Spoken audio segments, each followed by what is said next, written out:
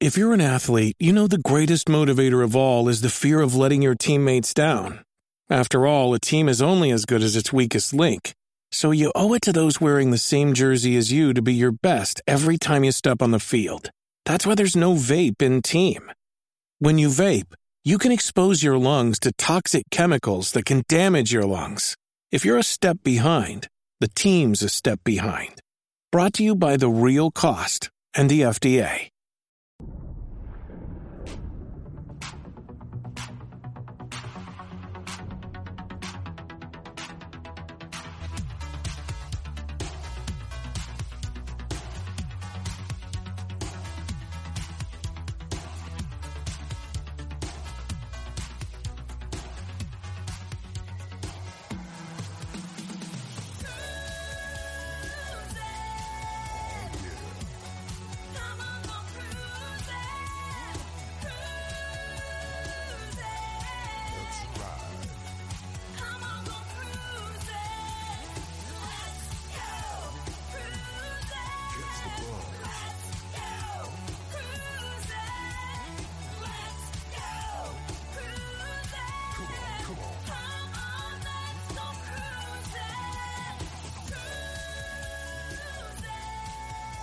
Hello and welcome to another episode of Box Trek. I am your host, Matt Brady, joined, as always, by Adam. Adam, how are we doing today, man?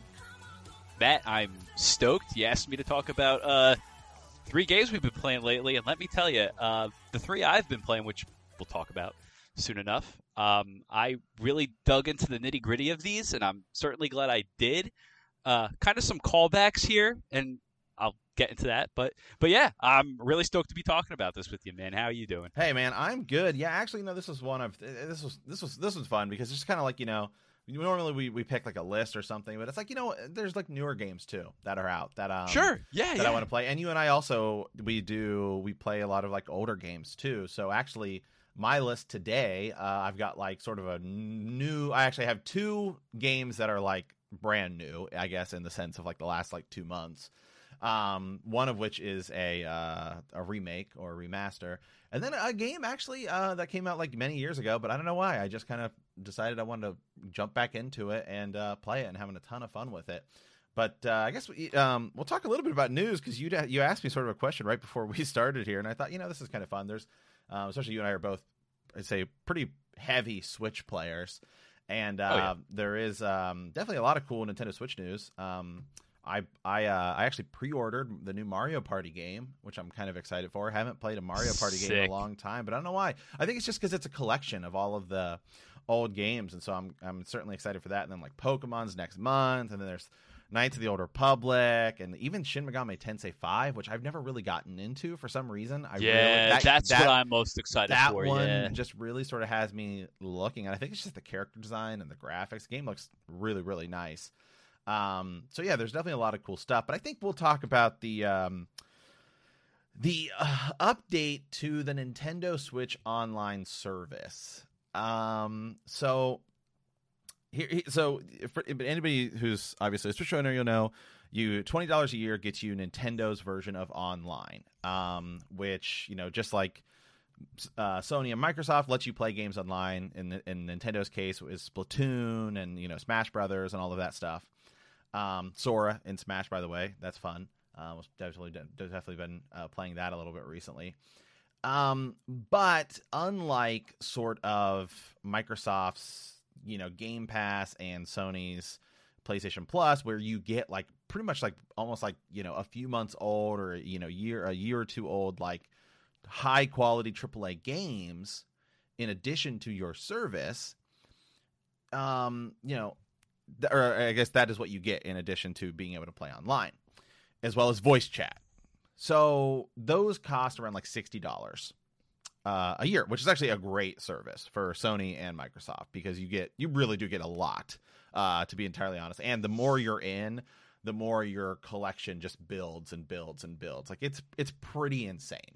To be honest. And even during the days of like when I had it, when I was pretty heavy like into Destiny on PS4, I obviously had PlayStation Plus, and it's like, man, you got all these PS3 games and Vita games. It was like, God, you're getting like 6 games a month. I mean, it was pretty crazy. and those just stay in your collection as long as you have the service. Well, Nintendo's service cost $20 a year, which, hey, that's a discount. That's pretty cool. It has no voice chat, and you get access to their online catalog of NES games, and then they added Super Nintendo after the first year. And unlike Sony and Microsoft, where they dish out 3 or 4 high quality AAA games every month, Nintendo just kind of releases a few new NES games or SNES games ever so often, to say the least. It's kind of random and sporadic when they come out, and when they do, it's not necessarily even the great games in those catalogs. To be entirely honest, the last update we got for Super Nintendo included great games like Jelly Belly. So I know exactly. It's what? I haven't even looked because exactly the reasons you just stated. Because it's so random and sporadic, and I'm kind of just okay, I just want to play Super Mario RPG, and it's not. You're not giving it to me, right? So I know. It's bye. Right. I mean, the games that are there don't the initial sort of wave, and they've released games. It's and it's just so random because okay, in the first wave, I got my Switch right here, just so it literally is right in front of me, so I can just see exactly what's on it. Yeah, that's great. But I remember, the first wave of NES games was okay, it's Super Mario 1, 2, and 3, and Punch Out, not the Mike Tyson version, but whatever, Punch Out, and the original Legend of Zelda, and Zelda 2, the games you would expect, the games you would get if you had bought the NES Classic, right? The little one. Okay. Hold on, I need to sort this. Let me see here by release date. So now, because you can sort it. Okay. So when the NES first came out, that's release date of the games. I don't want that. I want I'm looking myself now too. My Switch is right here. There we go. By custom order. Okay, so this is the order that they were released. Okay, so you got tennis, you got Tecmo Bowl, the original Tecmo Bowl. That's kind of cool. River City Ransom. I mean, these are ice hockey, Gradius. Yeah, that's so bad. Sure. That's a good list. And then they started releasing more, and it was Ghosts and Goblins, Dr. Mario, and okay, cool. But as you go on, it just gets sort of more sort of random and sporadic. The NES one actually is quite a bit better than the Super Nintendo one. It's Blaster Master, Star Soldier, Clue Clue Land, games you would expect, right? Crystalis, Rygar. I mean, these are pretty good games. Then let me pull up the Super Nintendo one here. The Super Nintendo one started again with the games you would expect: Star Fox, Super Mario World. As Kirby Dream Land 3. Right, Kirby Dream Land, A Link to the Past, some heavy hitters. But the Super Nintendo one, man, it's just I don't know what happened to the list here, but okay, it's then we start getting into some sort of weird games. It's okay, we get I always forget it. What the Puyo 2 or whatever. It's basically the Japanese version of Tetris Attack, right? But it's Yoshi in it. Yeah, and we get the Japanese version, an Operation Logic Bomb, and then we get Donkey Kong, and that was when I was thinking. Right, Super Mario All Stars. Sure. Then it's okay. Then we start getting I don't know, man. It just seems it went really downhill. I mean, it's Psycho Dream and Prehistoric Bamboozle, Man, whatever, and it's is. What? Jelly Belly, Super Valis 4. I couldn't tell you anything about that. Right. Spanky's Quest, Claymates. What is happening? Where's SimCity? And maybe you can't do Rock and Roll Racers. I get that. And maybe you can't do the Castlevania games because they're releasing their own versions of those. But I mean, there are tons of Super Nintendo games that are just absolutely amazing games, Run Saber or Super Mario RPG, Earthbound. I mean, come on, man. I mean, yeah, they may have done Earthbound. I don't think so.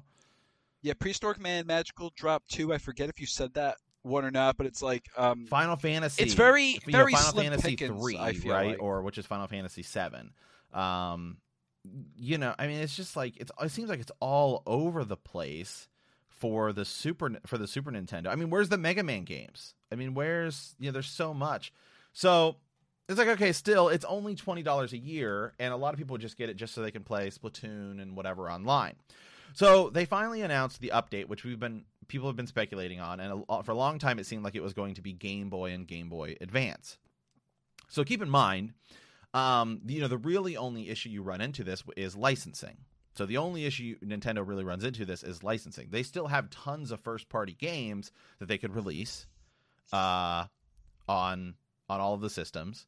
I mean, and again, they still have Game Boy and Game Boy Color and Game Boy Advance that you could do on this. Maybe you can't do DS because it requires like two sort of screens and whatever. Like they did have DS games on the Wii U, but it would be like the way it did its emulation was kind of weird. But whatever, there's still tons of games. And so we're finally getting N64 and Sega Genesis. Now, the Sega Genesis, I feel like, to this system is kind of cool. I remember when it came out on the Virtual Console, but that was just sort of Nintendo selling those games.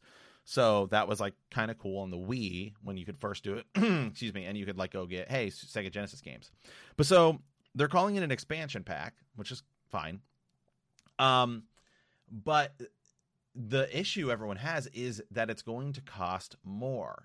And initially, rumors were like, oh, it's going to go from $20 to $30. And again, this is still a year, so it's not like a huge, huge cost. But the price is now going from $20 a year to $50 a year. Yeah, no. I know. No. And like... And it's maybe because like if the original Nintendo online system had cost like $30 and it was going from like $30 to $40, like it just seems like at the end of the day it's still like a decent price for what it is. Like $50 a year. Like it's not $50 a month. It's $50 a year. But it's just like such sort of a slap in the face because like it's not really that great of a service in the first place. And it's like now it's going to cost more. And, like the games we're getting, like the N64 games we're getting are like all the big hits. Super Mario 64, Super Mario Kart, or Mario Kart 64, Ocarina of Time, Majora's Mask, like whatever. The games you would sort of expect. And the Sega Genesis things that we're getting is going to be cool. It's like Sonic 2 and Phantasy Star and Streets of Rage. Like, again, the games you would sort of expect. But it just feels like such a slap in the face because they don't issue the games once a month. They issue them so sporadically and randomly that it's like, you're telling me I'm going to go pay like $50 a year and I just have access to these games that I could just emulate for free. I'll be honest. People just go emulate them for free. Like it's incredibly easy to do, right? Like people can you can download an emulator and you can play it on your phone. It's such a bizarre business move, and I don't understand emulation this day and age is more accessible and safer as opposed to when we were kind of being introduced to it in the early 2000s, right? Basically. Oh, absolutely. So yeah, so the games that makes sense. Yeah, so the games you're getting for the Nintendo 64, Mario 64, Mario Kart 64, Star Fox, Yoshi's Story, Ocarina of Time, Operation Winback. That's actually a pretty cool game. That was kind of like a lot of people call it the N64 Metal Gear Solid. I think it was later released on the PlayStation 2, which is pretty cool. Mario Tennis, Dr. Mario 64, Sin and Punishment, which is actually a really cool game. It's made by Treasure, and it's an amazing shooter. There was a sequel on the Wii that actually came out in English, and it's a super, super fun shooter. A lot of people consider it might be the best looking game on the Nintendo 64. But again, it's kind of cool, and there's tons of more just even first party N64 games that could still come out. The original Smash Brothers, Pokemon Snap. All the Pokemon Puzzle League, all of those games could come out, and it would be a ton of fun. But it's just like if they had a plan as to what they were doing, it's like, okay, here you'll get these games, and we're rolling out 3 games a month, but it's just like, it seems so sporadic that it's like I have no idea what's even going on with it. Yeah, you make a very good point with how the games are released. And they're very, very randomly selected. So it's like first month of this service, it could be very bare bones compared to what you get on Xbox and PS4. Now, me, I'm not someone where it's like I always liked everything. I was never rallying for a single console or brand.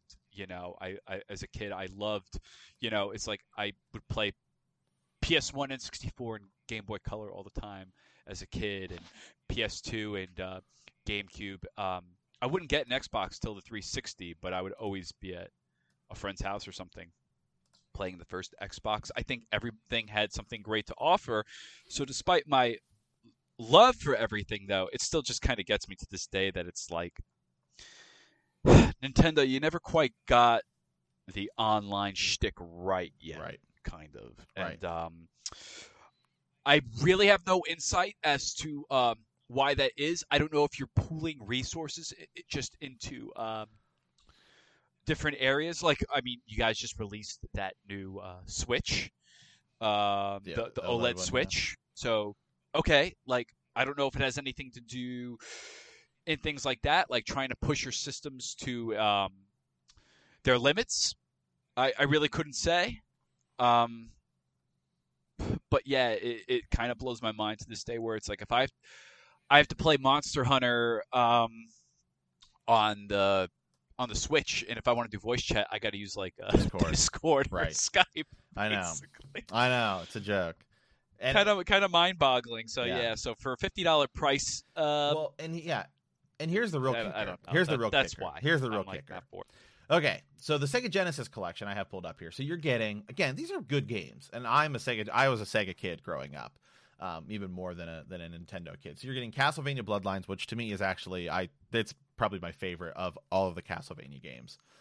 Contra Hardcore, Dr. Robotnik's Mean Bean Machine, Echo the Dolphin, Golden Axe, Gunstar Heroes, Musha, which is a really cool shooter and is like one of those games that's like $700 if you want to buy just a cart.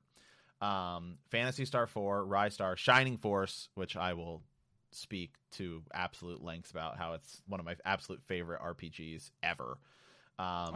Shinobi 3, Sonic 2, Streets of Rage 2, and Strider. And again, these will be adding more. Now, remember, you're going from $20, which you don't actually have to get the expansion pass. And you will get access to an Animal Crossing DLC, which is coming out if you get the expansion pass. Now, that could be cool. If that is like, if you get the expansion, if you have the expansion pass, you will begin getting like DLC for free. Okay, now we're talking something that's cool. But again, we have no idea because Nintendo is like so terrible at explaining things. So here we go though. So you're already spending your $20 to have SNES, Super Nintendo, whatever. So they want you to spend an extra $30 a year to get access to, these like what 20 whatever. 16 Genesis games and like the 12 N64 games, but there's no promise or at all that we'll actually get more than like 5 more games in the next year. Well, so on Amazon, you can get the Sonic or the Sega Genesis Classics. You can get it for like, it's now on sale. You can get, or it's one of those games that I think started out at like $40, but now you can get it for like $15 on sale on Amazon for any platform. Well, it has like 50 Sega Genesis games, and it has just about all of the ones that I already listed, plus like way more. I mean, in that you get games like Beyond Oasis, Comic Zone, which is like, it is one of the most like sort of prettiest Sega Genesis games and an absolutely awesome experience if you've never played it. You're getting Golden Axe 1, 2, and 3, Gunstar Heroes, which you get another one, Kid Chameleon, which is fun, Landstalker. You get Phantasy Star 2, 3, and 4. You get The Revenge of Shinobi, as well as Shinobi 3. You get Shining Force 1, 2 and Shining in the Darkness, which is sort of like the game that comes before Shining Force. Sonic 2 and Sonic 1, as well as Sonic Spinball, Sonic 3 and Sonic and Knuckles, Sonic 3D Blast, Streets of Rage 1, 2, and 3. I mean, it's just Vector Man. I mean, there's just way more games, and it's really the same price as you would be spending in order to get the extra games on Switch. So until I see more, I just can't recommend that anybody actually make that upgrade at all. Like, I mean, it's just it seems like a waste of money. Yeah. Plus, the only game right now that they've shown for the N64 emulator that I really want to play is Yoshi Story. Right. And I'm not going to pay $50 just to play Yoshi Story. Right. Exactly. Exactly. You haven't even announced if we're getting No Mercy yet, or any I like doubt. old WCW. I doubt. games Yeah, or WrestleMania we're 2000. I tell you right now, we're definitely not getting those. But hey, until they announce Wave Race 64, I'm out. So as far as but so, I mean, so here we go. So their YouTube video, by the way, that's explaining this, has about 1 million views right now, 16,000 likes, and 91,000 dislikes. Like the internet has ratioed it into like oblivion because everyone says that the pricing is just absolutely stupid, and that's the whole deal. It's like everyone thought, especially because all of the leaks and everything said, hey, it's going to be $35, which if it was $35, I would feel much better about the service.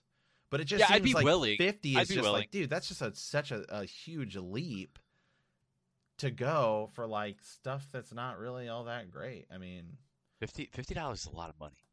So, yeah. I mean, you can play these games online with your friends, which I actually almost think is stupid. Like, I actually almost think like, I just highly doubt that there's actually that many people doing it. I highly doubt that there's that many people playing because you can do it with other games. So I highly doubt there's that many people actually playing or that will play like Mario Kart 64 online with each other. Why would you do that when you play Mario Kart 8? It's just so much better of a game. As much as I love Mario Kart 64, I have to agree with you on that. It's like I'd be I can't be so biased anymore based on how much time I spent playing that game as a kid. It's fun. It's great. I have great memories. But yes, Mario Kart 8 is the superb game. So exactly. Why would you do that? Right. Especially when like all the levels, because the Mario Kart 8 has like all the levels from all the Mario Kart games. Yeah. So yeah, I can't recommend it. But what is cool though is they are making like they did with the NES and Super Nintendo. If you are in the system, you can get like an officially licensed NES or SNES controller. You still have to buy them, obviously, but you can only get it if you're part of the service. And they are making now a Sega Genesis controller, and this is weird too. The American version is the 3-button Genesis controller, but if you live in Japan, you have access to the 6-button controller. Why? I don't. Oh, I didn't know that actually. I thought it was just going to be the 3-button, right? In general, which is fine. I grew up with the 3-button, and then later got a 6. But you can get a like brand new N64 controller that's like wireless and works with the Switch. Which I don't know. I am a little excited for that actually. Just I don't know why. I like the N64 controller. I don't know why. I know it's like not great, but I've just always liked it. It's not a good controller, but I've just always liked it. For me as a kid, I flopped back and forth between the two. By the time I was probably like 12 or 13, that's when I realized I don't like the N64 controller anymore. Right. I was like, I don't like this. Right. I love the N64. I just don't like the controller. Right. So I'm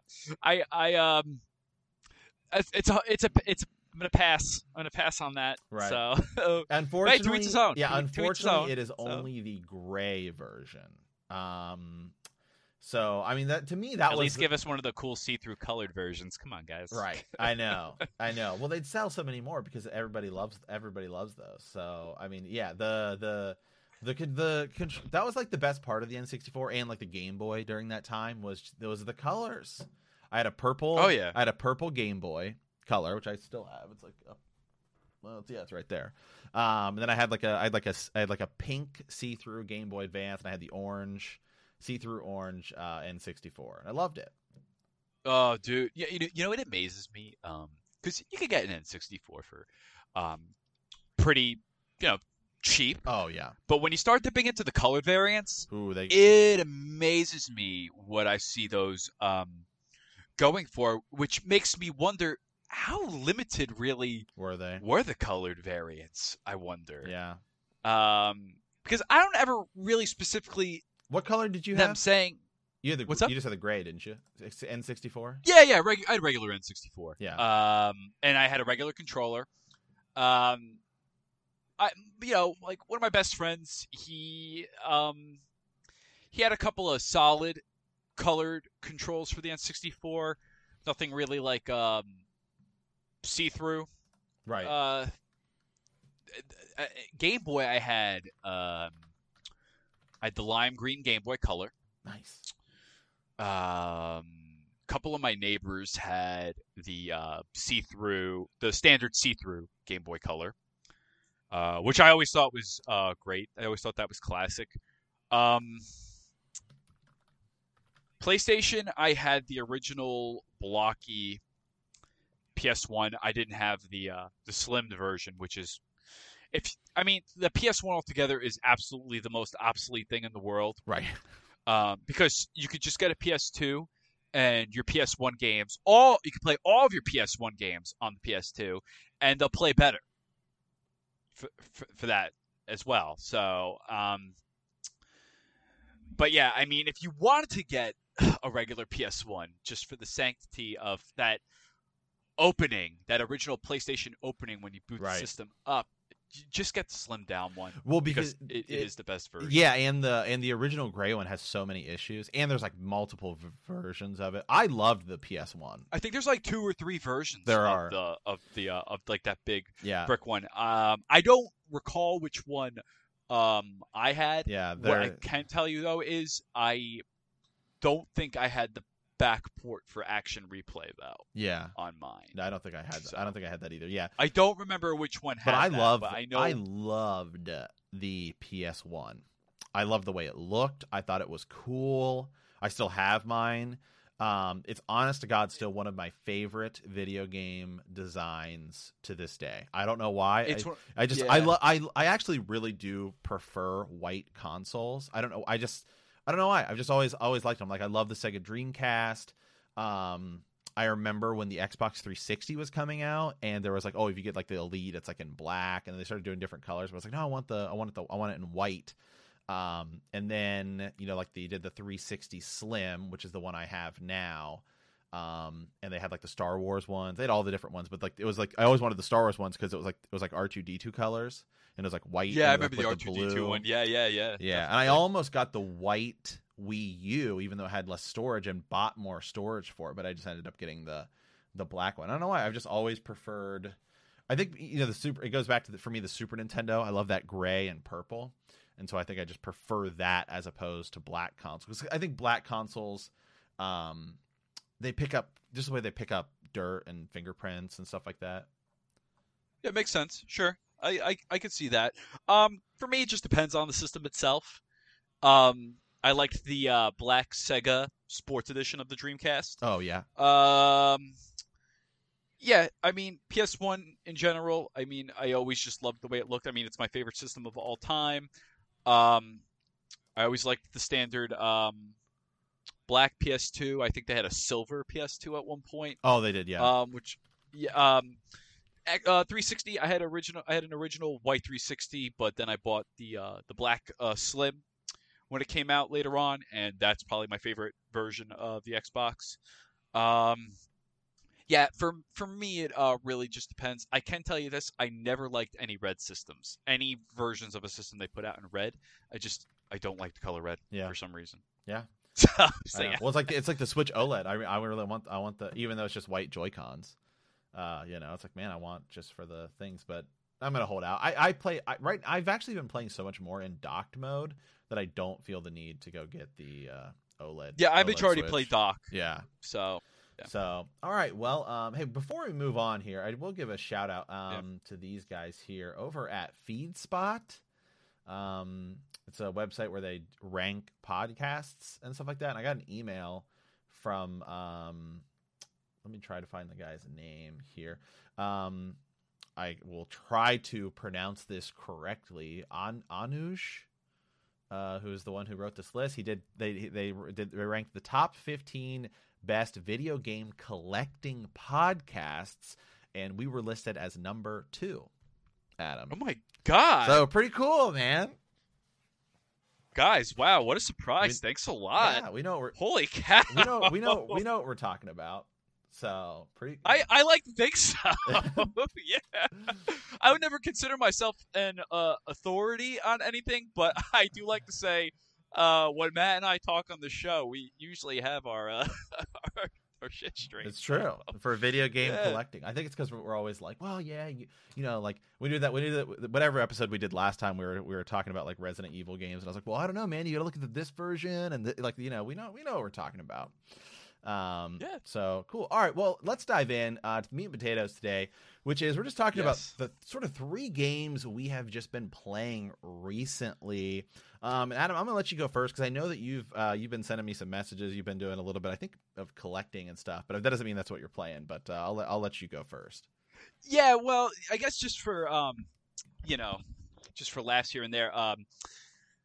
I happened to send Matt a couple of texts. I happened to pick up for like dirt cheap for like $4 each. I found Gran Turismo 2 and a Namco arcade game collection for the PS1, and it's just like, you know what? Why not? Gran Turismo 2 was a great game that pushed the PS1 to its limits.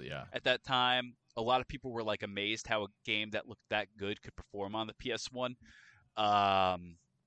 And the Namco Museum, I mean, come on, it got like Miss Pac-Man, Galaxian, Tower of Draga.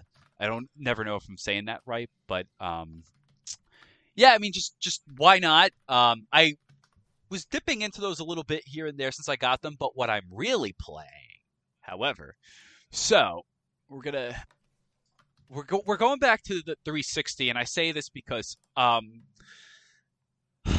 love Westerns. And I have not played this game ever. And again, I was out one day and found it for like $4, and I figured, well, why the hell not? I have not played Red Dead Redemption 2 yet. Oh man. And I've been dying to, but I told myself, if I am going to play Red Dead Redemption 2, I know it's a prequel, but I'm going to do this right. I picked up the first Red Dead Redemption. Been playing it on my Xbox One because it's backwards compatible, for those of you wondering. And the best part is when you get a 360 game that is backwards compatible. If you didn't have downloadable content on your original 360, the patches and updates give it all to you. So that's pretty dang good. So I got Undead Nightmare on there for free, and all the add-ons like Golden Guns and other item packs that I probably would have had to bought if I was just playing on my regular 360. So because Red Dead Redemption 2 is still popular, I feel like it's still relevant that I could talk about the first Red Dead Redemption. Well, when you really think about it, it's the second game of the series because Red Dead Revolver was the first game back on the PS2 and the original Xbox. But yeah, man. I mean, and also with the news of the remastered GTA 3, Vice City, and San Andreas, it's all Rockstar. It's all relevant. I feel like at this point, and I'm so glad I picked up Red Dead Redemption. I had an absolute ball with this game, playing as John Marston, riding around the Old West. Man, GTA with cowboys, open world, this great alternate version of Texas and Mexico they made. And what I love about it is that it takes place in 1911. Mm-hmm. So, have you played Red Dead Redemption, Matt? Yeah. Okay. So, oh yeah. I love how it, even though it's its own made-up version of Texas and Mexico, it's like it's made-up states and everything, just like how GTA has done with Liberty City, San Andreas, and Vice City, and all that. I love, though, how the time period greatly reflects how, even though we're in the 1900s at this point in the United States, when you got to those southwestern areas or the West Coast that early in American history, they were really trying hard to catch up to modernizing. Yes. Like, it's everything kind of still looked like how when it was first settled in like the 1800s, basically, like when the gold rush started and stuff like that. So they're being finally introduced to the first cars. They haven't even seen the first airplane yet or anything like that. And I think that's cool how you see these little hints every now and then creaking into that Old West style. It's a very nice aesthetic. I feel like it's cool to be, when you go to Blackwater, you're riding on horse and all of a sudden the road turns to cobblestone. And, oh, there's a car parked right there on the road and stuff like that. But what really gets me is, like any Rockstar game, it's that typical fashion where it's like, when you get caught up with the law, you have, the FBI wasn't even a full-on thing yet. It was still just called the Bureau of Investigation. Right. It wasn't the full-on FBI yet until, I think, the 30s, I think, is when the FBI actually... that's like it kind of happens sort of after. Okay. Yeah, it really, it really gets sort of created after, like officially kind of created after World War II. Okay, all right, so... But anyway, I love that you're trying to get your family back. And these Bureau guys are just, man, they're dicks. Oh yeah, I'm sorry, like big time. And spoiler alert, especially for what they do to you. In the end, after you give them Dutch, you give them Javier, you give them Bill. Well, in a sense, you kind of give them Dutch because Dutch kills himself, but the missions are fun. You have colorful characters. Like, don't get me started on Nigel West Dickens, man. That guy, for such a scumbag and for such a swindler, he's so like jolly and like upbeat and funny. And I'm just like, man, I hate you, but you're so funny though at the same time. I like how, I don't know if people realize this. The horses have stats, which I think is really interesting. Certain horses have better stamina, certain horses have better health, and certain horses are just faster than the others. I like the fun weapon selection because you start off with your typical revolvers and repeater rifles, but then you start getting stuff like a 1903 pistol, a lever action rifle, a semi-automatic shotgun, and it's kind of just like, yeah, it's like this kind of tech was starting to slowly trickle down into that area of the United States. Fun side missions. You deal with cannibals kidnapping people outside of Armadillo, trying to eat them. The guy trying to start a movie studio but gets run out of town, stuff like that. Very fun, cool outfits too, and certain outfits give you different stats. I always wore the gentleman suit. So you can play poker. That lets you cheat in poker. Yeah, cheating cards and stuff. Yeah, I just liked the look. I just felt like a badass cowboy living out in the Wild West, man. I loved the setting. I loved the music in the game. It was just it was very, serene. I love that when you go to Mexico, it's like you're helping both the freedom fighters and the corrupt government, but it's like, you know what, Reyes, I know you're trying to like let your people be free under Allende's like iron, like he's like a military dictator in a way, but it's like, you're both dicks. I don't like either one of you. You know what I mean? It's like Rockstar was always really good at creating very polarizing characters like that, but you have no choice but to work for them, though. Especially if you want to complete like all the missions and like get a high percentage rate when you beat the game. I don't remember what my percentage rate was, but I had just finished it, and I'm so glad I finally played this. So I will be moving on to Red Dead 2 finally on the Xbox One shortly. Yeah, do you have any thoughts on this title? Yes, I do, and actually, it's going to tie into one of my games here in a second. But yeah, Ooh. Red Dead. God, man, I mean, Red Dead Redemption 2, Red Dead. Well, they're both just absolutely phenomenal games, and it's just what Rockstar does. I mean, I actually think that their sort of strategy of making like one game. I know like Grand Theft Auto 5 has been around for like 10 years at this point, and this feels like they're still milking it. But it's just what they do, where they make this one game, and it's so massive, and it feels so unique. It takes forever to make, but end product is just so good, right? And Red Dead for me, I listed it in our top 10 favorite games of the decade. I don't know what it is about that game, man. I mean, it's everything. I think is the easiest way to describe it.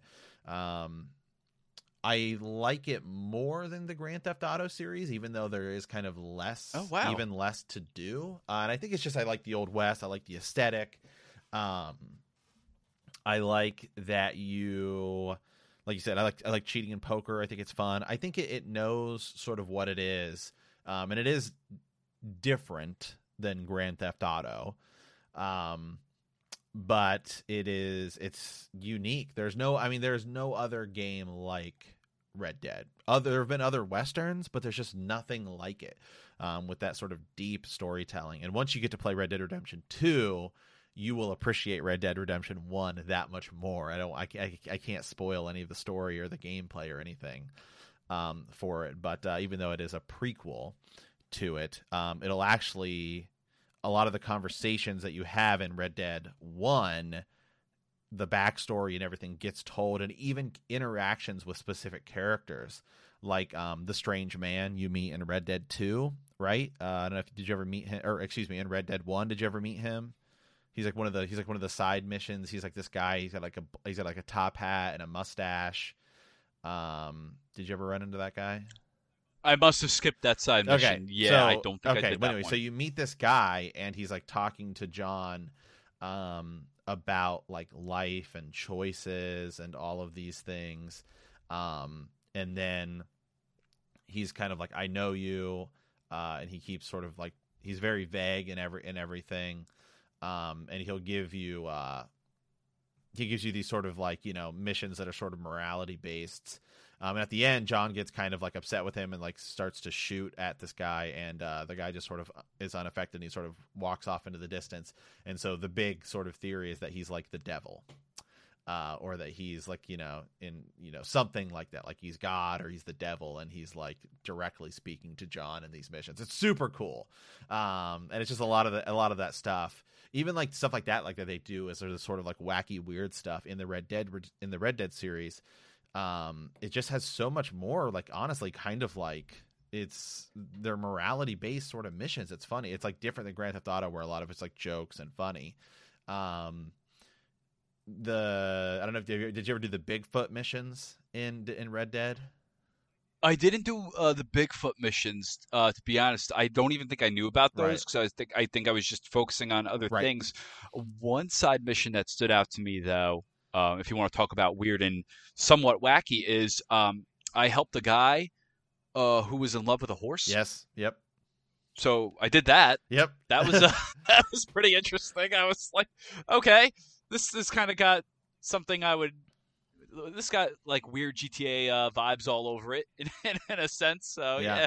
Well, so like I did that. Yeah, the Bigfoot one is yeah, man, it's kind of weird too, because like you start hearing, there's like rumors that there's like creatures out there eating babies and stuff like that, and then you end up going to find Bigfoot, and he basically just begs you to kill him because he's like the last of his kind, and he's like all alone and stuff like that. Yeah, it's crazy, man. It's like the morality stuff that they put you to. And then in Red Dead 2, it just gets amplified. I still think I just sort of prefer Red Dead 1 over 2, even though there's way less to do, just because I think I like John's story a little bit more than Arthur's. But I mean, the whole thing is just, it's great. And hey, maybe they'll eventually. I think the possibility of Red Dead 1 getting sort of a remaster is much more likely now that we just got the Grand Theft Auto 3, that sort of trilogy, right? 3, Vice City, and San Andreas are getting like a remaster, which comes out here shortly. So, and it's coming to Switch. So I'll probably get it on a PC, but definitely going to check it out. Yeah, I'll probably just get that on my Xbox. One last thing I wanted to just add up really quick was,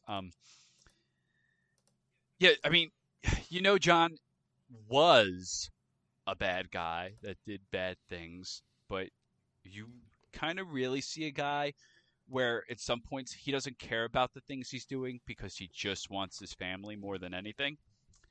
And there's something, obviously there's something very compelling about that, and it's crazy just what happens to him in the end. I won't give too much away there for anyone that hasn't played it. But all I will say is, I'm gonna be kind of vague here to a degree. Is with the way the game kind of ends, there's a time jump, and for anyone that hasn't played it that is listening to this, I'm not going to tell you what that time jump consists of, but with what it does and what it entails once that happens, it adds some very, very good closure, I think, for the story. Yeah. And definitely a great way to wrap it up. It kind of almost somewhat reminded me in a way, too, of a Western version of The Sopranos. I'll go as far as to say that as well. Yeah. But yeah, there we go. Yeah, I could see that. So, okay, well, this is interesting, actually, because I have a Rockstar big open world game to talk about as well. And actually, kind of like you, I think I went in a different direction here. So I bought recently all of the like Grand Theft Auto games, which now I feel like an idiot for, considering that they're remastering 3, Vice City and San Andreas. So, oops on that purchase. But whatever. I guess I'll just hold off because I don't know why. I just kind of want to get back into the Grand Theft Auto series and play through it. But the one that I wanted to play, because I actually have never played Grand Theft Auto 5, like at all. It's a fun game at all. I really had a lot of fun with So I bought it and I downloaded it, but I haven't touched it yet because I went back and I was like, I never finished Grand Theft Auto 4. And so 4's my favorite. So I'm playing. Yeah, I'm playing through Grand Theft Auto 4. I'm actually right at the spot right now where it's like that's just always where I got into the game, and then I just stopped playing for whatever reason. But I will say, playing it on my computer, this is without mods, but just it's still a pretty game. Like playing it on my computer, the resolution's upscaled and everything. Like, man, this game is just really, really pretty. Very good looking game. And other than, I actually might think that Nico Bellic might be I think I like Nico Bellic maybe even more than Tommy Vercetti, because I think I do too. Yes. Just because he's much more of like a real character. And you like get to see what's going on, and the cutscenes in this game are amazing. I mean, they're like really long and stuff, and for what this game was, it's like incredibly ambitious. Like incredibly ambitious for like to think that this game like came out in like the early Xbox 360 life cycle, right? And PlayStation 3 life cycle. Like it's pretty crazy because it's a massive, massive game. Like keep this in mind, like Grand Theft Auto 5 is playable. What came out at the end of the PlayStation 3 life cycle. And so really it's like they were really almost like piecing this together. Like, when you go through console life cycles, it's like every year, like the new games that come out are just that much better typically than the games that came out a year before.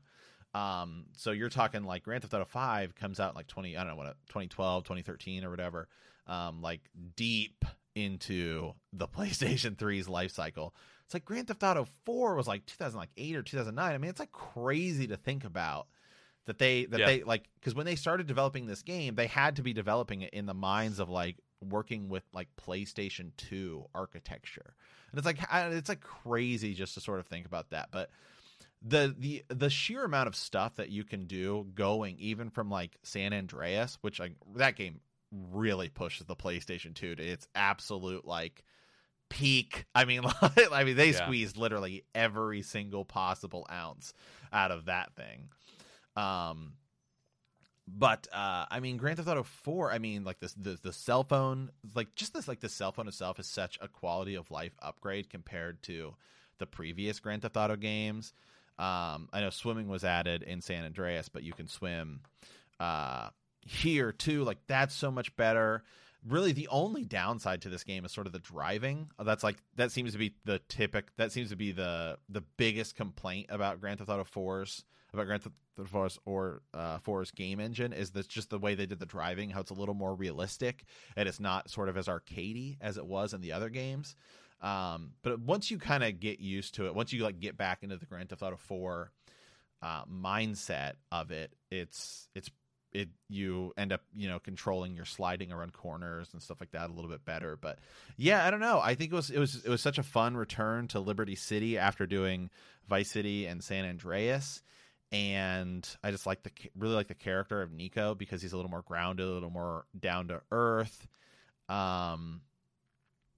Just a lot of the side missions you get to do and everything. It was just such a leap forward compared to like San Andreas.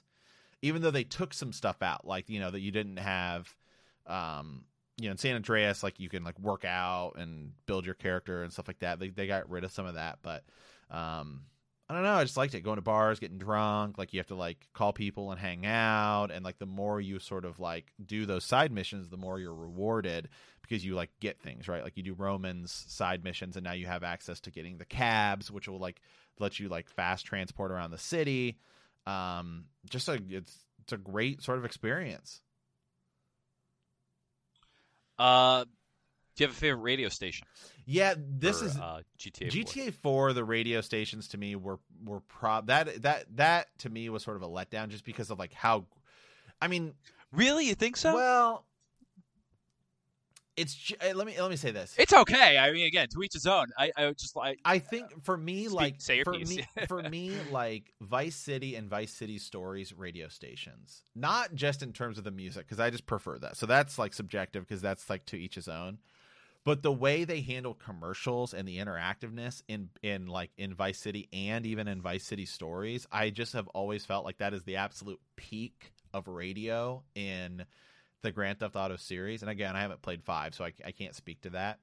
But yeah, I don't know. Grand Theft Auto 4, like the radio, if to me, I don't know. I just didn't dive into it as much. Even San Andreas, I felt like the radio stations was just kind of was a step back for me. But I don't know. I guess I just kind of just shuffled through it. I didn't pay as much attention to it as I did in the other games. I loved Radio Broker, because not just get too into this. There were bands on Radio Broker that I was kind of getting into at that time, and coincidentally, they were being put into this game. So that was getting me excited because I was like, well, now more people are gonna know, basically. Fun fact, the GTA 3 radio stations, with the exception of two of the stations, Kja and Flashback 95, those two stations are the only ones with actual licensed music. All the other songs on the radio stations were like specifically made for the game, actually. Because Flashback is actually all 80s songs with like, I know Debbie Harry is there, and I forget who does the song Shake It Up, but it was in Scarface, though. So you had that, but Kja was, all the songs were done by the same artist. It was a reggae artist called Scientist, but everything else was specifically crafted for GTA 3 and nothing else. So I always thought that was very interesting. Yeah, I mean, I guess I just listened to Liberty Rock. But, I would say that, I don't know, I felt like the dialogue between the characters a lot when they were talking was like I was always like so much more interested in that in this game that I was actually sort of listening to. So And I think the other thing is that in this game, because of the taxi system, I felt like I actually didn't drive around as much as you did in the other games.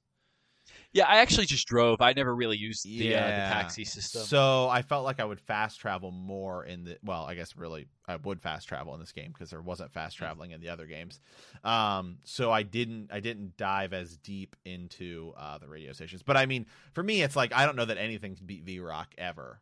Like V-Rock is just so good.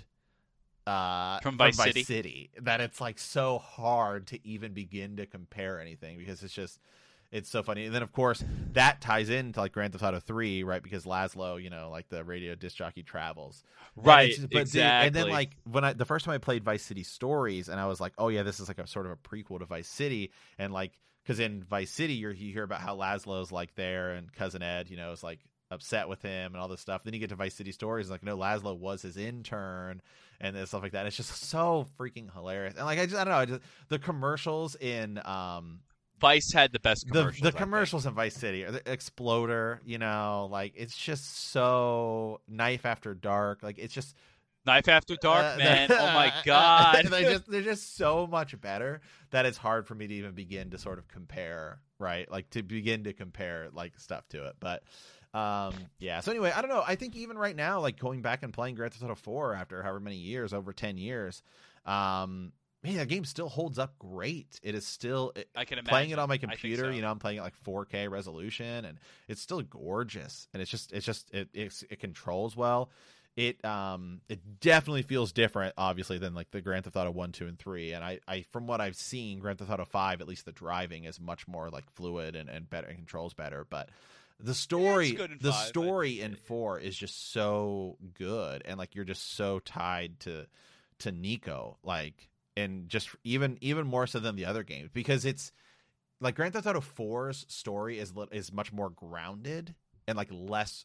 I mean, it's still over the top a little bit, but it's like not nearly as over the top as Vice City or San Andreas. I agree, because it's pretty one way when you think about it, of a revenge story, right? Really. So yeah, I could agree with that, definitely. Yeah. So yeah, I love GTA 4. I think it's still to this day my favorite GTA. Even though I had such great times with those, with like 3 Vice City and San Andreas. Of course, those were great for the time they came out, and I still think they have a certain charm for them. But GTA 4 has definitely served as a big forerunner of what was to come for, I think, Rockstar in general. Yeah. I would say. Yeah, I would agree. Yeah. All right, man. I'll toss it back to you. All right, so this one was like a real big curveball for me, because for a good while, probably since I was a teenager, I strayed away from first-person shooters. I think with how watered down Call of Duty became down the line, I just became very unattracted to first-person shooters in general. But there was one particular series that was always calling my name. And I figured, you know what? If I'm going to do this right, I'm going to start with where this series was, in a sense, kind of I don't know if rebooted is the right word to really use here, but I went and got Wolfenstein New Order. Oh, okay. Long overdue for me. And I'm so glad I did, because I felt with the simplicity of its storyline, and the way it plays, more than anything, the way it plays, and the mechanics of how you can pick up health and armor and stuff like that, it was, for me, playing Wolfenstein New Order was such a callback for me when I was playing games like Turok or the first Medal of Honor games. Stuff like that. The first Halos. Like, so, for me, I felt like whoever made this game, the guys at Bethesda that helped make this game, and Machine Games developed it. I'm sorry, Bethesda just published it. I feel like they were just looking at things like Call of Duty and maybe potentially Battlefield, but I'm not really going to call out Battlefield on this because I like DICE in the sense of what they did with Battlefront, for Star Wars Battlefront, really. But I feel like they were just watching things around them and were just like, we're gonna do this in the sense where it's like a callback to like the 90s and early 2000s, basically. And I felt it was a real callback with the way the games are paced, with how you move through the levels. Much more arcadey than I feel like how Call of Duty was much more became a lot more tactical over the years once you moved into modern warfare and stuff like that. You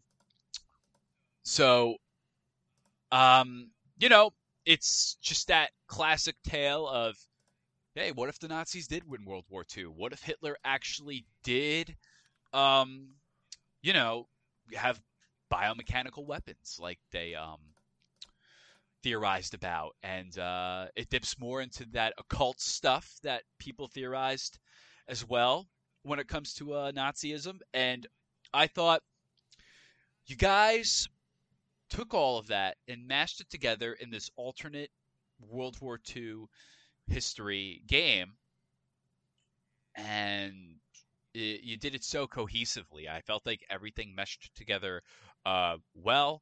The characters were fun. Blazkowicz is a total badass. Oh, absolutely. So, you know, at the beginning of this game, you're faced with a choice. I sacrificed Rufus because I know it's just a game, but I felt bad for Wyatt, since when you really think about it, Wyatt was a rookie and just a kid, really, compared to everybody else. And, well, as the bonus for that was you get lock-picking skills and extra armor upgrades. So I was like, okay, you know, that's cool. And just fun level designs.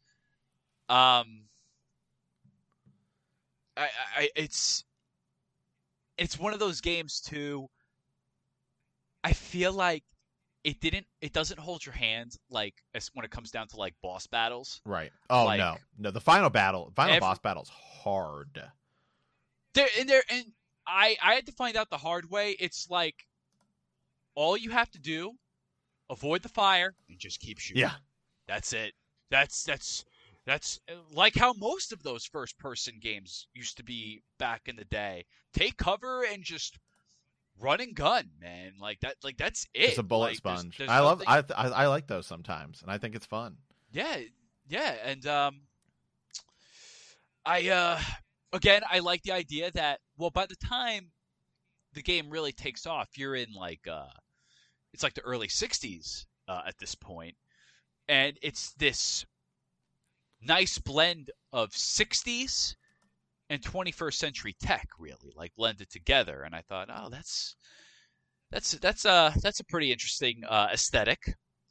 The characters are fun. I forget his name, but the guy that's essentially supposed to be Hendrix. Oh yeah, let me look that up. But all I could say for him is, what a way to go out. Definitely some epic storytelling. And you really hate the bad guys in this. Like you really, really do. A fun tidbit in this game is that you could pick up and read newspaper articles, right, to find out what's happening as more countries have submitted to Nazi Germany. And there's one that stands out to me. That I just think it's like, it was an article about how people in Britain were stopping eating fish and chips and converting to sauerkraut and sausage. Huh. And the newspaper article reads like, because everyone knows that sauerkraut and sausage is the superior and healthy route to go as opposed to fish and chips. And I'm like, well, that's kind of debatable, I think. Right. What do you think about it? So it's like, I'm like, well, there's that. Okay. Death's Head is a really freaky looking guy, too. I think as a boss, he's a very opposing looking figure. It's got the classic like levels where you have to go undercover too and not get caught. For me, that was a total callback to the first Medal of Honor games when you had to do stuff like that as well. So yeah, I'm definitely glad I picked this up. In addition, I'm gonna throw this in with this as a bonus. I did Old Blood right after it, which is the prequel. I'm just gonna kind of use that as an honorable mention Yeah. since that game is so quick to get through. Really, but that game is really fun too in the sense where I feel like that's more of like a World War II game as opposed to New Order in a sense, basically, with where they were tech wise in that game because the war hadn't ended yet and America hadn't lost yet. But they did some fun things with that alternate history. So yeah, I'm really glad I picked it up, and I'm looking forward to moving ahead with that series with New Colossus and I think Youngblood. I think Youngblood's the one after that. Yeah. I played this. Man, I picked it up. I think I just bought it randomly one, like sort of it had been out for like a year or two on PlayStation 4. Played through it. Gorgeous game. I agree with you. It definitely doesn't feel like a Call of Duty. It feels more even sort of like an older, like sort of 90s, like almost like a Doom. And I guess, there was Wolfenstein back in the day. So it kind of feels, I guess, like that. Definitely more arcadey. Great huge set pieces throughout the story, right? Like you're like, if you go from like driving a U-boat to like climbing mountain or like climbing up this like rock cliff to getting like big guns and just taking out stuff. There's one point where you're in like a prison and you have to sort of like go talk to people, and then like there's like sneaking sections. I mean, it's a great sort of campaign to play through. Very well rounded. It's very well rounded for a first person shooter game, the way it incorporates those other elements. So yeah. Yeah. And it looks pretty. It's pretty. You go to the moon at one point. Like it's. Yeah. Oh my God. Nazis landing on the moon. Oh moon my Nazis. God. Which was a concept. Oh my God. Jesus Christ, man. Well, it takes you. It really takes you all over the place. Yeah. So this game is responsible for my next choice, which I'll get into after yours. So. Okay. So yeah. All right. So this is interesting because we were talking about the N64 earlier. Okay, and I love N64 racing games. I don't know what it is. I just love it. I think the N64 has some of the best top to bottom racing franchises on it, like Star Wars Episode 1 Racer, obviously Wave Race 64, Super Mario Kart 64, Diddy Kong Racing. I mean, like the Beetle Adventure racing game. There's Road Rash Jailbreak. Hydro Thunder's on there. Oh, Hydro Thunder's classic. F-Zero X is on there. But very underrated game, actually. Yeah. I think F-Zero X is. But there's a racing franchise on the N64 that is one of those you like kind of forget about because they've never had a sequel. Well, that turns out they have had a few sequels, but it's like been so sporadic you would almost forget that the series even existed. And that is the Cruisin' series. Okay, so the N64. Oh my God, I forgot all about that series. You had Cruisin' USA, Cruisin' World, Cruisin' Exotica. Then it was like long time goes by, and there was like a Cruisin' game for the Wii that's like trash and shouldn't even be played, but.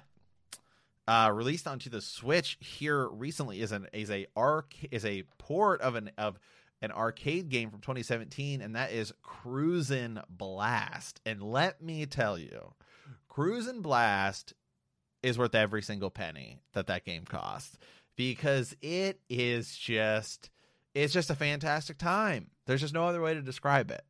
It's like. It's as over the top as you can possibly get. I mean, like it's hard to get more over the top than Cruisin' Blast. It is pure just arcade racer. Dude, it's just insane. Like you start out and you get like, you get. This was the game I think you texted to me, right? Yeah, Cruisin' Blast. So it's like just arcade racer. Like pure arcade racer. Definitely feels like something like from the 90s. That you have like stages where you're like, you're driving, so you get like a handful of cars. You get like, your Corvette, and you get like, a Nissan, some sort of like high-end Nissan and you get like a Hummer and stuff like that, then you can like the cars you can unlock are just get more and more ridiculous. So you get like, so you go to like, okay, well, you can get like a school bus and a fire truck and like a motorcycle to a police helicopter to I'm looking at this to right a now. unicorn 1959 Corvette and a Triceratops and a tank. And it's just like, it just gets more and more ridiculous. And then the stages, it's like, okay, each stage has kind of like a theme. And so one is like a UFO theme. So there's like UFOs flying around and like shooting the grounds, shooting stuff, blowing stuff up. There's like dinosaurs you have to escape from. It just gets like more and more over the top. And there's like these enormous just jumps you're going on, and you can just smash into your opponents and wreck them. And it's just awesome. It's just so much. It's just, you're going to have a smile on your face the entire time you're playing. The soundtrack is amazing. Like, I don't know if you can, I don't know if it'll blast through your earphones or whatever, but just when you get a second, just listen to the opening song, because it's the song that plays in the menu, and it's just awesome. Well, it's even, some of these cars look like Tron cars almost, in a sense. And then, like, oh my yeah, God. you can upgrade them because you get like neons, and then you get decals, and you get like engine, rockets that are on the side to get attached to the side of them. They don't really do anything, but they just look fun. Yeah, and then in each stage there's like money spread throughout that you can find, which you can use for your upgrades. There's keys, which you will find, and then you get enough keys and you unlock more cars. And that's really kind of it. I mean, that's just really all there is to it. There isn't online multiplayer, but there is local. But yeah, I mean, it's just fun. It's just a fun arcade racer where you're just like blasting through everything and smashing opponents and just racing to the end. And like the harder difficulties get hard. I mean, you have to like know every shortcut. You have to know like every shortcut, and like this looks great. It's so much fun. It's just fun. That's just like, it's just the easiest way to if one word describes Cruise and Blast, it's just fun. You will have a smile on your face. I guarantee it. Oh my God, yeah, I'm seeing the dinosaurs. I'm seeing a helicopter. A helicopter, a UFO, a unicorn. It's just ridiculous. Like it's great because you see right. you see things that are like, this looks like a James Bond car. Right. There's an SUV. Right. You get a you get a right. Oh my God. And so like it's just fun too, because later when you unlock the body kits, like they're like ridiculous body kits too. I mean, like they're super over the top. Because like your Corvette, you get like a spoiler and whatever. But then like your Triceratops gets like metal framing on his on his face. Like you can get like a hammerhead shark that gets like a laser attached. It doesn't do anything, but it's just ridiculous. And it's like like a unicorn gets like rockets strapped to the back of it and gets like wings. It's just fun. It's just fun. It's just a ton of fun. And the races are short. I mean, they're like the longest race is like, there's no race over 2 minutes. No race over 2 minutes. There are some races that are 45 seconds. And so it's just like a mad dash, like to the end. So explain this to me. I'm looking at a shot. So I'm seeing like a Mustang, a Corvette, something that looks like a lowrider. I'm seeing like a Hummer. But now I'm seeing a monster truck. Yep, the monster truck's fun. A double-decker bus. Yep, a double-decker bus, man. It's awesome. A fire truck. Like, what is going on here? It's Cruise and Blast, man. That's what's going on here. Oh, my God. This is... What a callback. It's so great. It's so much fun. I remember they showed it off at Nintendo's E3, and I was like, oh, that looks fun. And then you just get into it, and there's an F1 car, there's like a police Lamborghini. I mean, it's just sweet. It's just a classic video game, and everyone that's playing it is like, oh man, it's just fun. That's just don't get me wrong, it's not Forza Horizon, okay? It's not like any of the new Need for Speed games. I mean, it's just a fun arcade, pure arcade racer. And you will, I mean, you're going to have a great 10 to 20 hours with it. Yeah, I feel like there's been a real resurgence in these kind of arcade racers lately. So that's kind of fun to see. I mean, don't get me wrong. It's like, some of the simulation ones are, so some of them are fun, I think, depending on which one you play.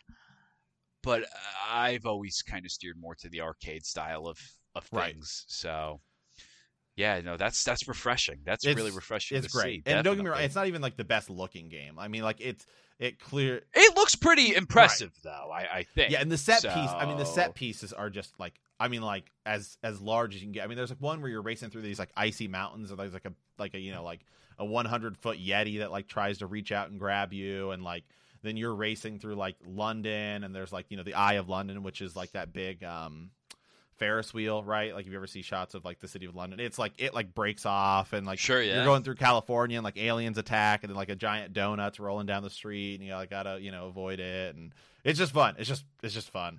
Just the only way to describe it.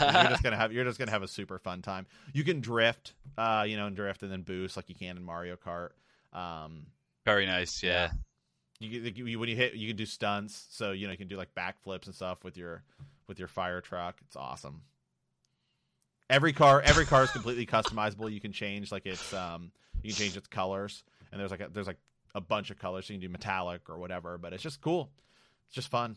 It's the only way to describe it. Yeah, I'm gonna have to keep my eye out on this. I'll probably have to add it to my wish list. Yeah, now, definitely. sure. It's worth it. It is. I paid $40 for it when it first came out because I was like, all right, I gotta get this. Because at first I was like, maybe I'll wait for it to go on sale. And I just kept seeing more and more reviews, and I was like, I just gotta get it. And then I did, and I haven't regretted it at all.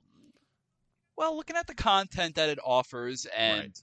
how it looks graphically, and I think based on the license it comes from, yeah, I'd say that's probably. And I a did fair price. not realize. I guess somehow over the years. So I guess the original games were. It's kind of like murky as to how exactly it worked out, but the original games were developed by Midway, right? Who like made all those like classic arcade games like NBA Jam and Sure. they were Mortal Sure, Kombat, yeah. right? And stuff like that. And so then at some point, like Hydro Thunder, stuff like that. At some point, you know, Midway was going through financial troubles and all this stuff, and so then Warner Brothers ends up buying them. But so at some point, I think Nintendo bought the license from Midway. And so it's now Nintendo owns. This is a Nintendo racing franchise, which is crazy because we've all been asking Nintendo to release more racing franchises like F-Zero, you know, like or whatever. And like, okay, here we get it, and it's like not F-Zero, but it's Cruisin' Blast. Yeah, so I said earlier, you know, I was never one of those people where it's just like, oh, I'm all for one system, I'm all for one brand, and blah blah blah, and like nothing else matters.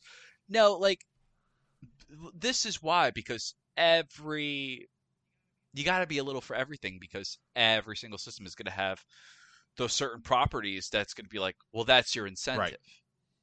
And I think and there are big time arcade racing fans, big time. So if they love Cruisin' USA, they're going to look at this, and that might be the reason for them. You know, who knows? Yeah, so the developer, they're called Raw Thrills, which is great. You know, that's pretty much all they do is arcade games. But it's a lot of the people who worked on like Hydro Thunder. It's like the people who worked on the original cruising games and Hydro Thunder and stuff. That's just what they do. They make like games like, you know, just like you don't even find these on consoles. They're the racing games you go play at Dave and Buster's.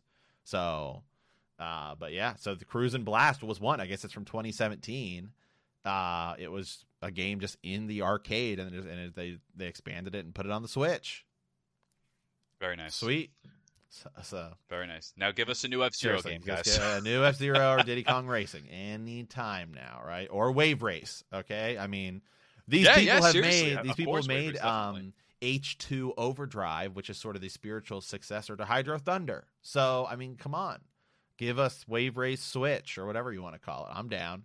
I'll have to look into H2 Overdrive now as well. I'll see what. So all right, okay, Adam, I'll toss it back to you, man.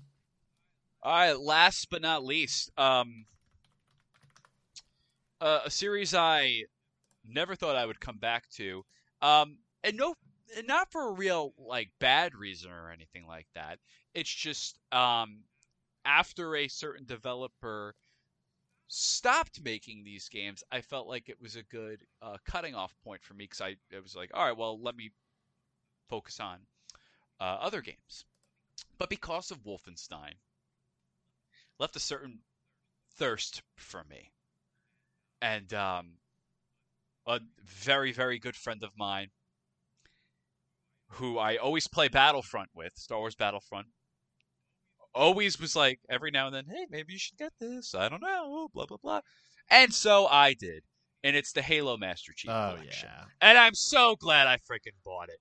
Oh, my God. To rediscover the magic that was Halo. So the Master Chief Collection is, for those of you that don't know, Halo Combat Evolved, Halo 2, Halo 2 Remastered, Halo 3, Halo 3 ODST, Halo 4, Halo Reach.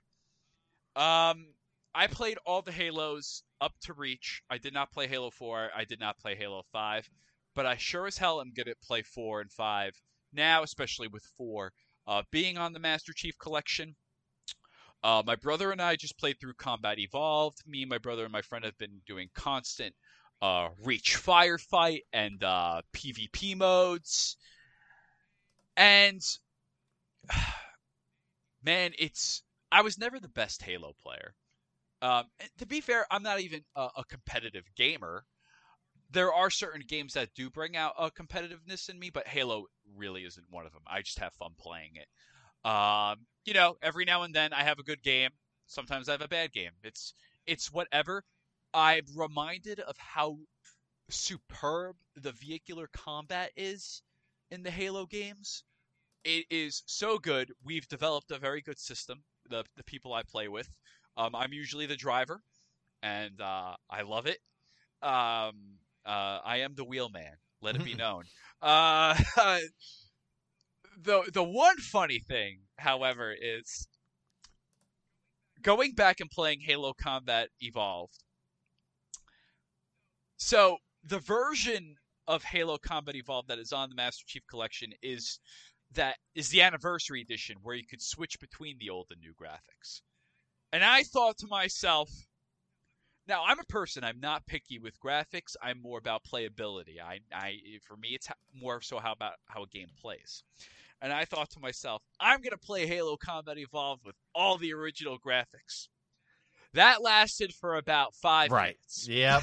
I was like, look, it's not the worst thing in the world for its time. It was really great, but it's just like, I gotta play with these updated graphics. Everything looks so good, and most of the sound effects have been upgraded too, actually, which is a big plus. But the real funny thing is when you play Halo 1 multiplayer, which you can do. It's the only thing they did not fix, because it's still the same chaotic, it's a mess, unbalanced circus. It's a mess.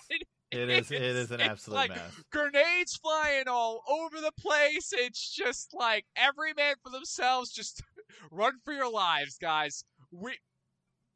We forgot how insane Halo 1 multiplayer was, but at the same time, how fun and hilarious it could be. It's just an absolute show of the ages. But, oh my God. One thing I've noticed, and I don't know where this came in. We're big fans of Firefight mode. Me and playing with my brother and my friend. We love Firefight mode. Now, originally in Reach, I don't remember this being in Reach, and I don't know if this came on a later Halo, if this was specifically added for the Master Chief Collection. But there was an added level to Firefight mode. Installation 04, which is obviously the ring in the first Halo game.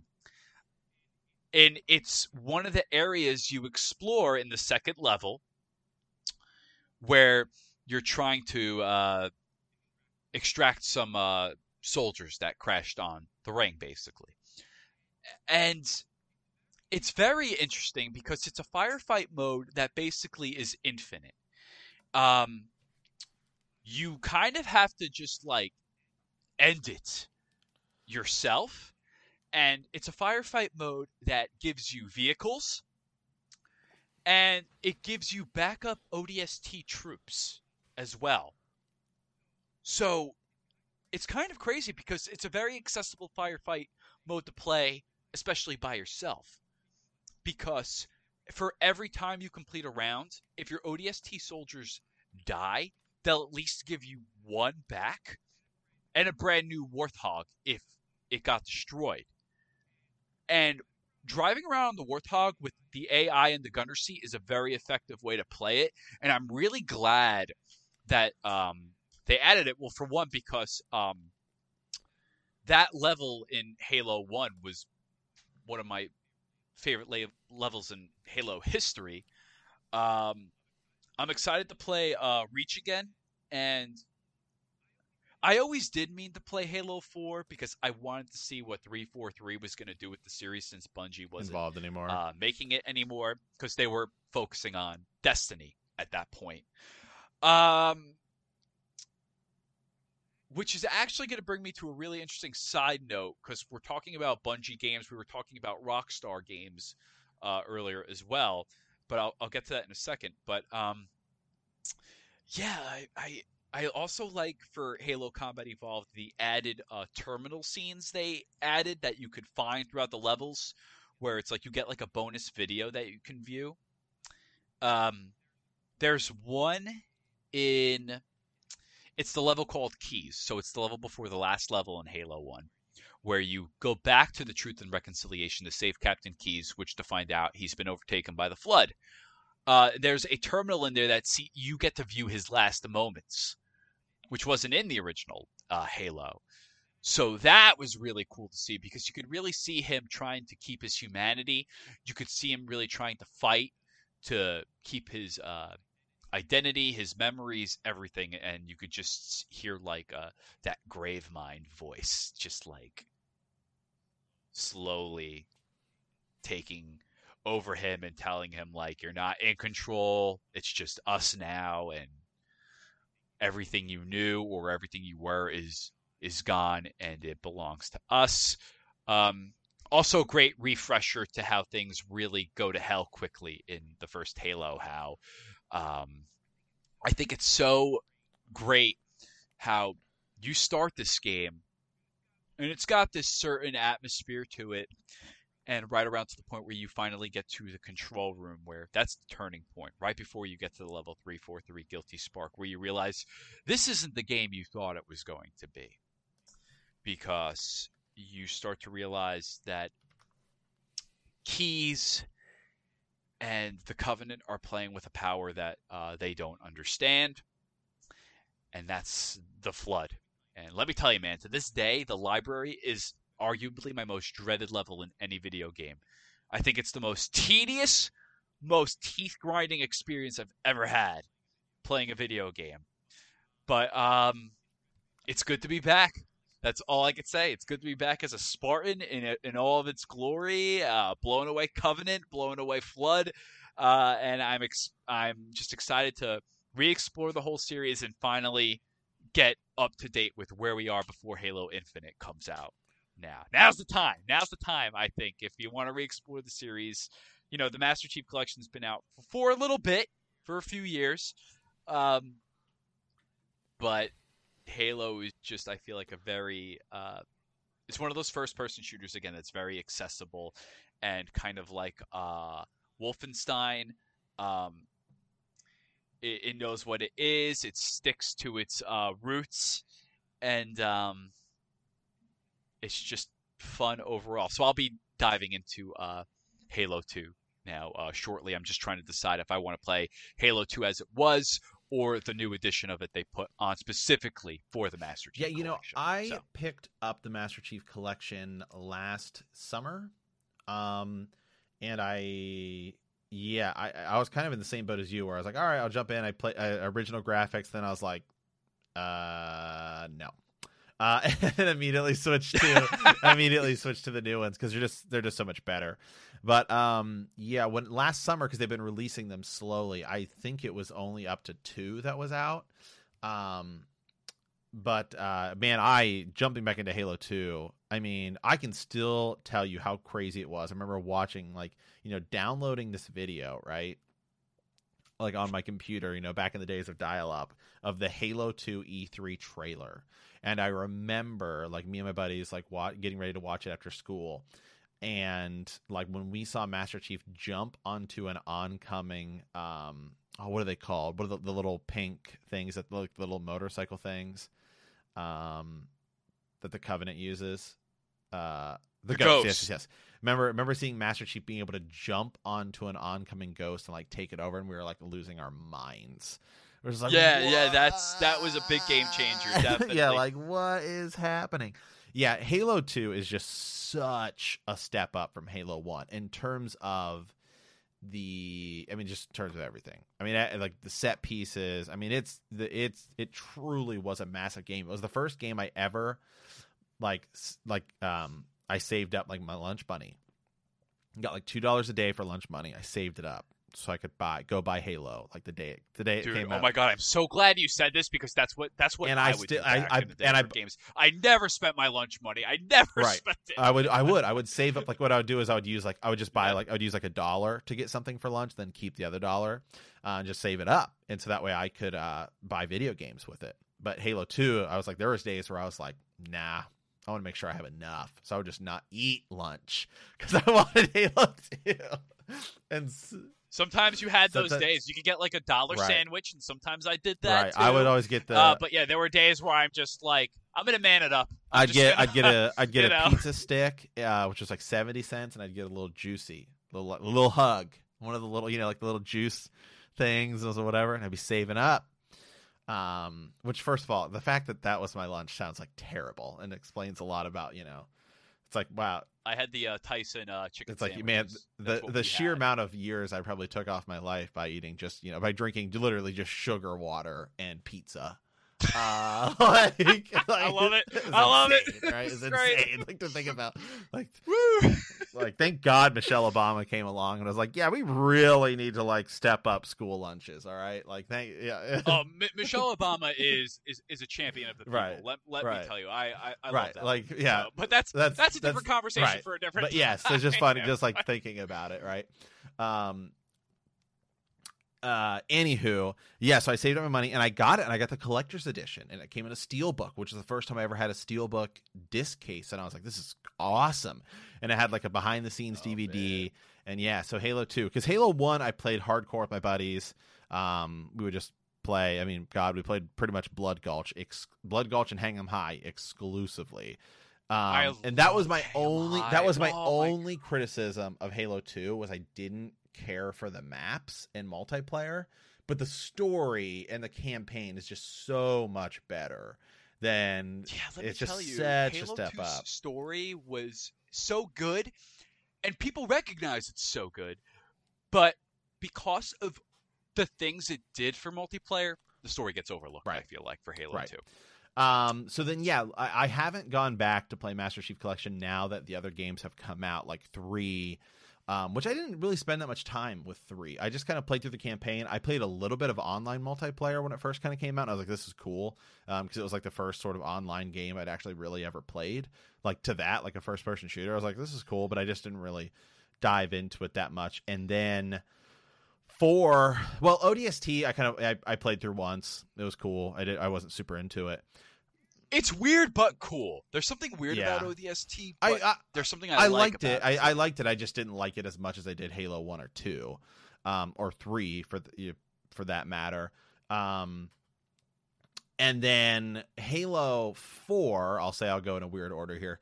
Halo 4, I just couldn't get into it. I don't know. I tried the multiplayer and whatever, and maybe it was because like at that point Call of Duty had come out, like Call of Duty 4 and Modern Warfare 2, and I just thought it was so much better that like by the time I got to Halo 4 I was like, I don't know, man, this just isn't as, because there'd been so many more games. I think like maybe even the first, I'd have to go look, like Borderlands I believe had come out since then, and I was just, Halo 4 just sort of felt, I don't know, not as fun. There's certain things about, not as fun to me. I don't know anything about Halo 4 because I didn't play it when it came out.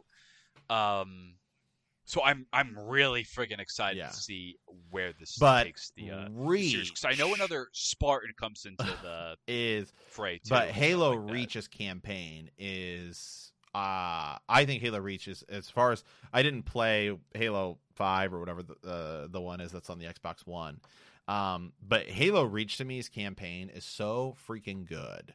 I would consider it, to me, it's like a top.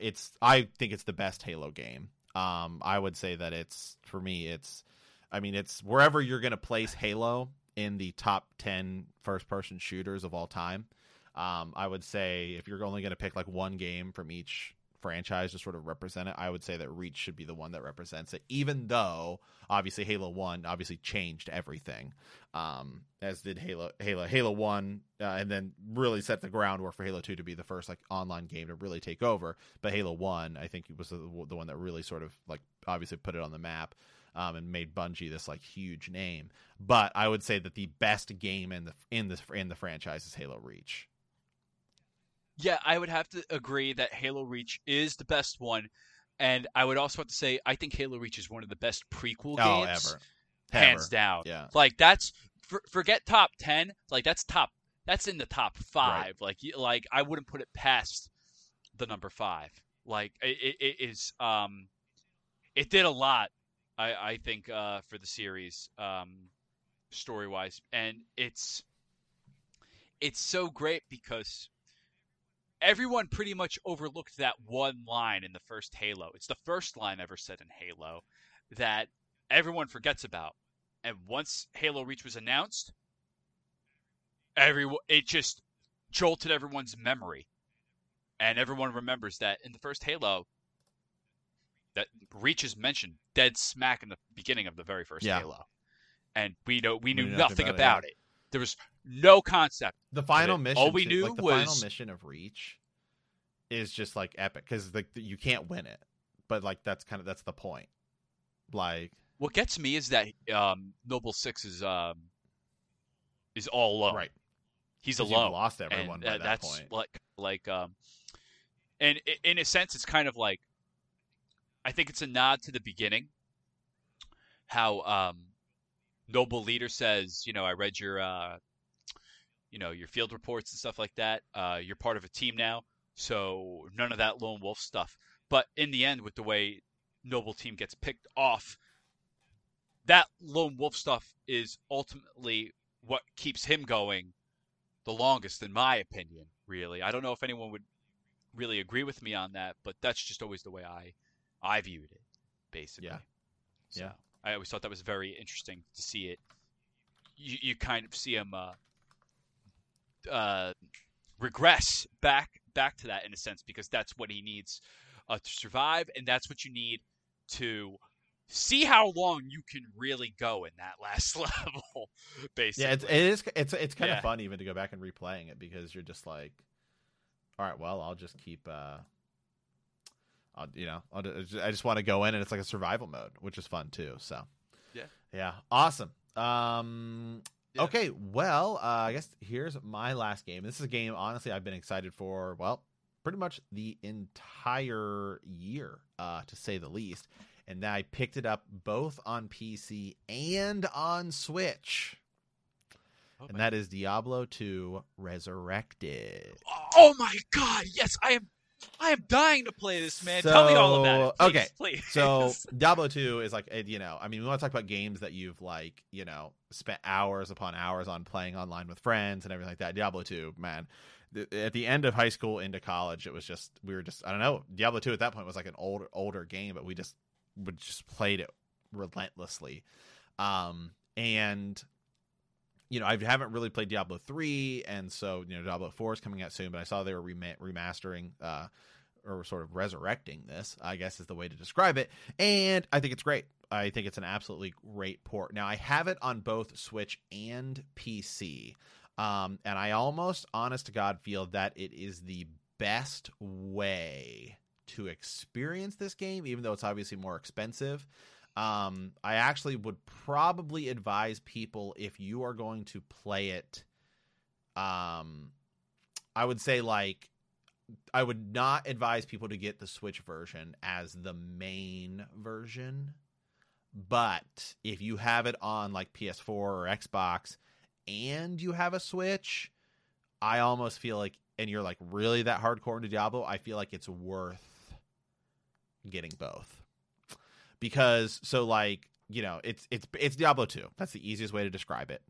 It is everything you remember, but the cool kind of thing is you can switch between sort of like legacy graphics and current graphics, and it's like it literally goes from a 2D game to a 3D game, which is crazy. to think about, even though it's still sort of point and click or whatever. But being able to experience Diablo 2 with a controller is actually, in some ways, there's advantages and disadvantages to both setups.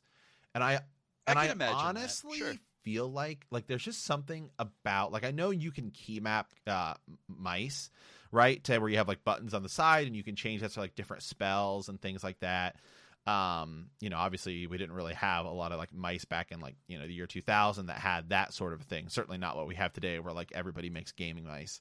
But being able to just sort of like have it mapped to like the X button or the Y button on a controller is just a fun experience. It's just different. Because I primarily play as a sorceress, and so I'm using all these different spells and I know it's just different, right? Whether you have it like set to keys, or like your keypad, or wherever you have it mapped. I don't know. I just kind of like it on a controller that way, and so it's kind of fun. So the game looks great. Everything's been redone. The visuals have been completely overhauled. The cutscenes have been completely redone. Music's like better sampled and like clearer, but it's basically Diablo. I mean, it's the same game. Like there's cooler stuff now. Really, there's like a shared stash between your characters, so you don't have to like, okay, grab a character, like go throw stuff down, hopes nobody jumps on and steals it if you're doing it online, and then like all that kind of stuff. That's really about it, to be entirely honest. I mean, other than that, it's basically just a better looking Diablo 2. But yeah, the ability to play it on Switch, like in addition to playing it on PC, is cool. It's just cool because your character, there's cross save, but there isn't cross play.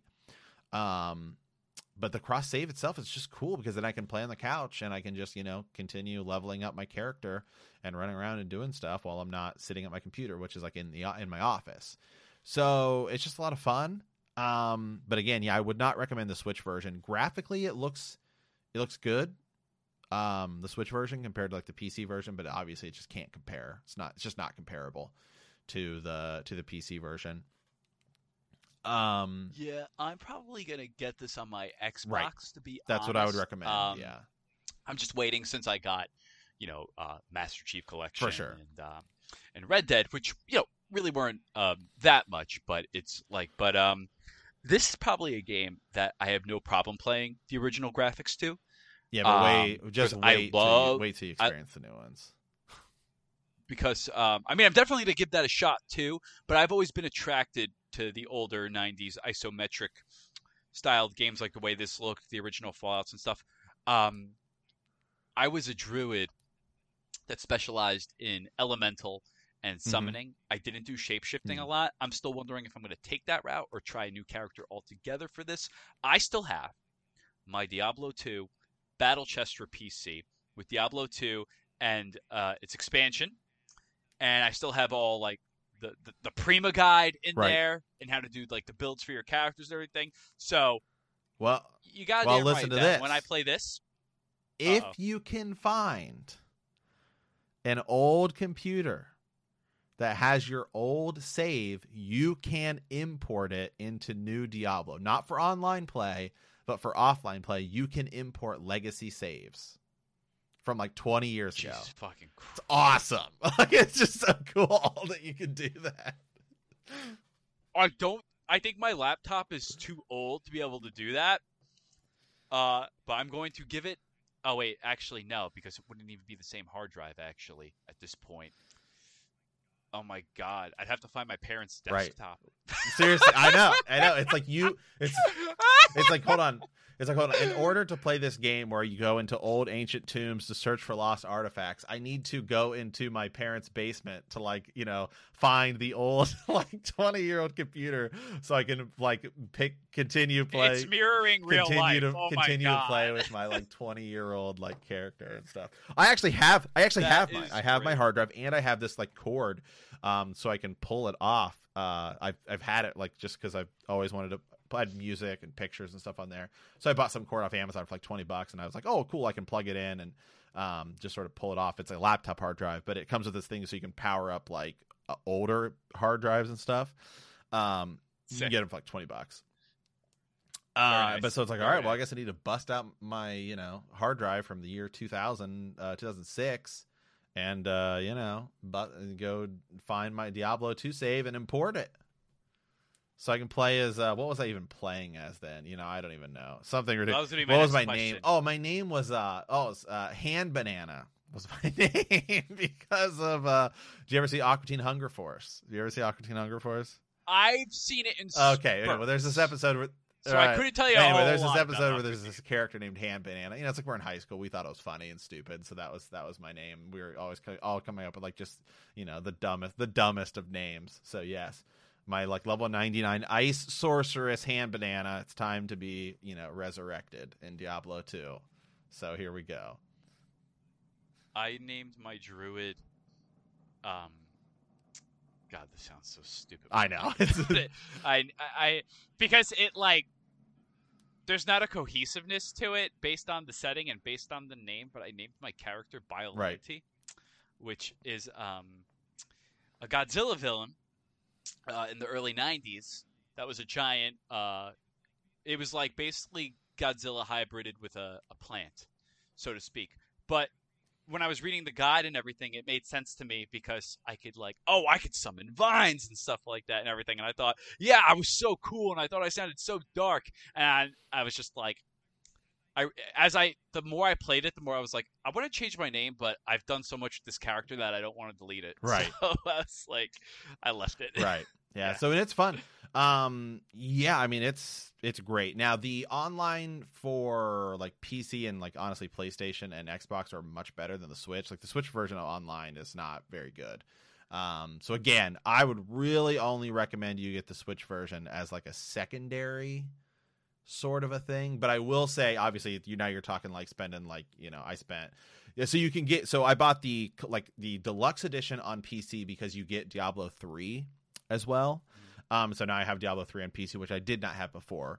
And then I got just the regular version on Switch. But again, like just being able to go back and forth between the two is fun.